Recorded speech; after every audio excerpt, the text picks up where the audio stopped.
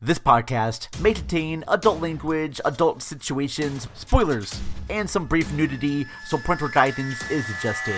We have such sights to show you. After about 5 minutes of this movie, you're gonna wish you had 10 beers. I'm Sancho. And there are many gifts in the world and many Toms as well, but I am Sancho. Human sacrifice, dogs and cats living together, mass hysteria. Listen, I made a great reporter out of you, Hildy, but you won't be half as good on any other paper, and you know it. We're a team, that's what we are. You need me, and I need you, and the paper needs all of us. So, what would you little maniacs like to do first? Hi, I'm Chucky. Wanna play? Oh, well. La-di-da, la-di-da, la-la, yeah. Welcome back to the Cinema Recall Podcast. Hey listeners, what's up? It's me, the Vern here from Cinema Recall Podcast. I apologize immensely for not releasing this episode sooner like I planned to. I had issues going on with my cell phone provider. Don't know if I want to bore you with the details of this, but all I gotta say is that do not go with Xfinity Mobile. I wanted to get phone replaced and was charged a shitload of money that the reps there never explained to me. And I'm really irritated, try to get some sort of refund, and it's just not happening. So I gotta go with a different cell phone provider. So I gotta say this right now is my warning to you all. Do not go with Xfinity Mobile. Just do not. They are a bad company. They don't really treat their customers right. So yeah, avoid them at all costs. In any case, I did actually have a pretty good week regardless of my problems with my cell phone provider yesterday. I've been featured on some really great podcasts and was asked to host others. Some hopefully will be coming soon your way. Others are available right now. First of all, I want to say thank you very much to everyone involved with the Reels of Justice podcast. I recently was back on there again to defend the movie Howard the Duck. That's right. The quote-unquote, some would say is a bad movie from 1986. I love it. I got a chance to defend it. Not easy to do, but I did it. And I want to give a shout-out to, first of all, I got to give a shout-out to the prosecutor, Dylan Schlender. I'm not going to tell you the outcomes here, but man, that cat made a really convincing case of why this is a bad movie. But, you know, I think I did good, you know. Give my points there. I want to give a thank out to past guest Ryan Luis Rodriguez. He was the honorable judge for this case. And then I also got to thank the other jurors, Ben Hassler and Rob Maynard, for bringing their cases out there as well. So, yeah, thank you very much for me being on the Reels of Justice podcast. You can find that anywhere podcasts are formed. That was a lot of fun. And then hopefully, I believe next week or so, or some week in the future, I'm going to be a guest on your next favorite movie podcast. This is hosted by Josh G. And this is a really cool format, actually. Josh brings on a guest, and he makes the episodes really short. Like, my episode was just about 30 minutes, and I talked about the 2011 feature, 2011-12. I'm so bad with the years. But I talked about the movie Hannah, the feature starring Saoirse Ronan, Eric Bana, and Kate Blanchett, about the girl who lives in a forest with her dad, and she's been trained to be this fighter. Yeah, just freaking love that movie, and I got a chance to talk with Josh about it on the Your Next Favorite Movie podcast, so you can find that on most of your favorite podcast apps. I also was a co-host for a really good podcast called Let's Chat Live. This is hosted by either Chris Revel or Brianna Benjamin, and it's really kind of cool because they bring on different podcasters and just do a free-form interview conversation about their show, and it's really, really great. I was on there, I believe, a little while back. I want to say a few months ago. But I got to be a co-host with Bree, and we brought on guest Mike from the On Call podcast, and that was a lot of fun. You know, we talked about favorite sports movies, and we just talked about movies in general and thrillers. Yeah, it was a lot of fun. So I definitely would suggest checking that out as well. I believe you can find Let's Chat Live on Twitter at Let's Chat Live. So one thing that's going to be happening for this next season of Cinema Recall is I'm not going to be doing a different movie every episode. I'm going to be focusing on just one movie a month. Just one movie, and the episodes are going to be about that one movie.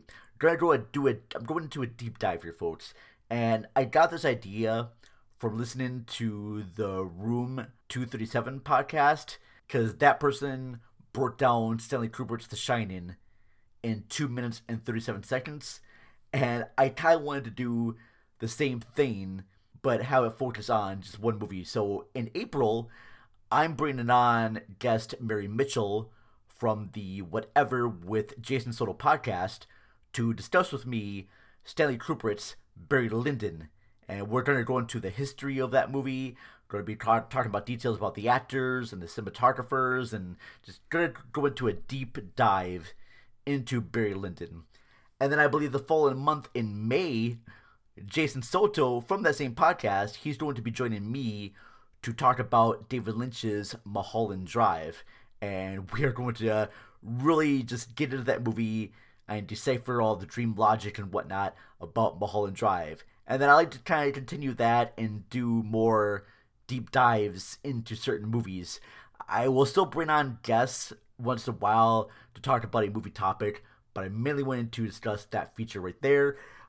So I'm going to close the show off right now with a quick little preview of our Patreon episode that I did. I discussed the whole thing about cancel culture going on, and I think I did a good job really talking about both sides of the issues. I'm going to play that for you right now. I'm going to give a quick shout out to our Patreon subscribers because they are freaking amazing. So no special order. Gotta thank Matt and Ashley from Mashley at the Movies. Thank you very much, gentlemen. Loved your WandaVision series very much. Gotta give a shout out, of course, to Jason Soto of Whatever with Jason Soto. I really enjoyed your kind of rant episodes talking about movie musicals that you did with Mary. That was a lot of fun. I gotta give a shout out to Donnie Roberts, formerly of Cage's Kiss. They are starting up a new podcast, but I don't know exactly what the name of that said podcast is. And then I also gotta thank Miss Jeanette Miller-Mickenham of AKA Jeanette. You have just been a wonderful supporter, and I hope everyone goes out there and reads your stuff. But yeah, that's it right now. So I'm going to close the show off here with our little Patreon description right there. Don't forget to follow us on the Twitter sphere at cinema_recall. And also don't forget to check us out on the Facebook. We have a Facebook group right now. It's called Crack Cinema Recall's Awesome Cinematic Club with a K. So definitely check that out. I'll post a link in our show notes about that. But anyways, folks, hope you enjoy the rest of your day. Goodbye. Hey, hello, listeners. It's me, the Vern, here from Cinema Recall Podcast, doing a quick little bonus episode for you. Now, regular listeners, they will get a small portion of this episode, but you cats will get the full kit and caboodle here. So there's been a lot of discourse online about cancel culture, and I think that both the extreme left and the extreme right are blowing this shit way out of proportion, and it just doesn't need to be that way.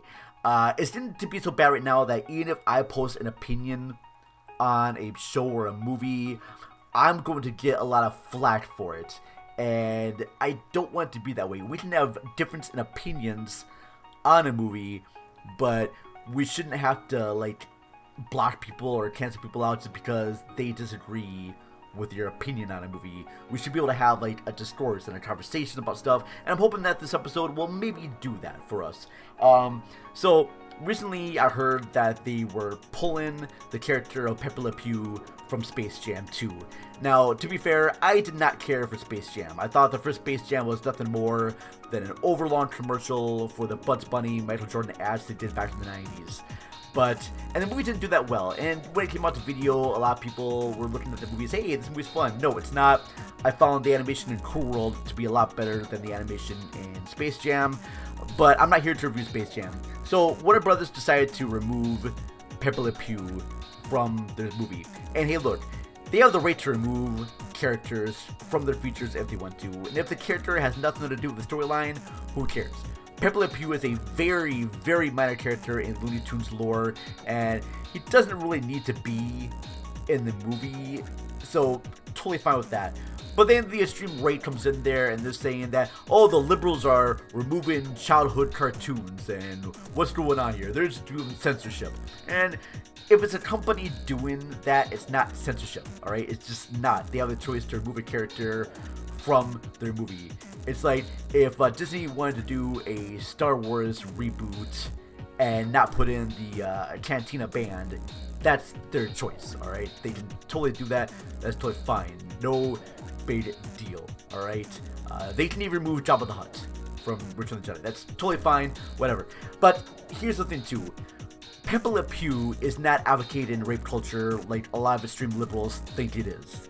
To me, Pepe Le Pew is a parody, a satire of the toxic male persona. Because in each cartoon, Pepe Le Pew sees himself as like this romantic person, this guy who like loves romance, and it's all about love, and he's French and all that stuff. And in each cartoon, there's a cat that accidentally gets a white, tail on her, and Pepe Le Pew pursues her through this cartoon. But in each cartoon, he never actually gets the girl, and it just shows how desperate he is, and it shows how pathetic his desperate attempts are. So it never appeared that Pepe Le Pew was supposed to be an advocate of rape culture.